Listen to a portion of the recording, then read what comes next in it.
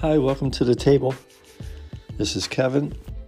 This situation came up again, so I thought, well, maybe it's time to discuss it again. And it's all about King Nebuchadnezzar's transformation, that it took him 12 months of living like a beast out in a field. In the 33rd verse of Daniel 4, this is what the description was. He was driven from men and ate grass like oxen. His body was wet with the dew of heaven till his hair had grown like eagle's feathers and his nails like bird claws.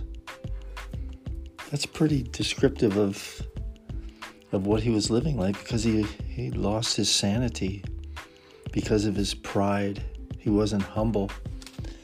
And it all stemmed from verse 30, where King Nebuchadnezzar spoke, saying, "Is not this great Babylon that I have built for royal dwelling in my mighty power and for the honor of my majesty?"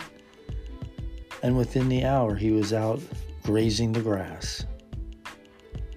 But what's cool is that he learned his lesson. After the 12 months, God restored his throne.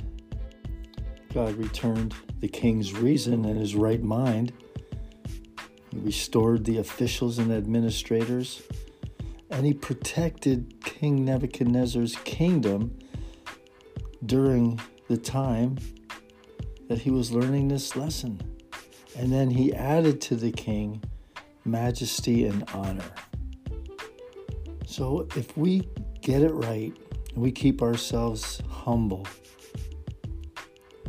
God will reward that and honor that. But if not, he'll correct it.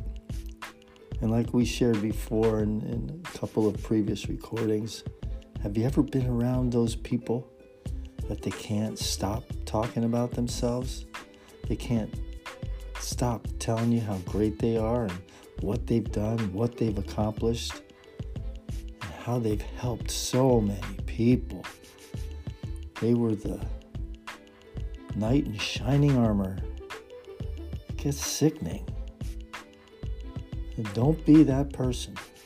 Keep yourself humble. God will lift you up.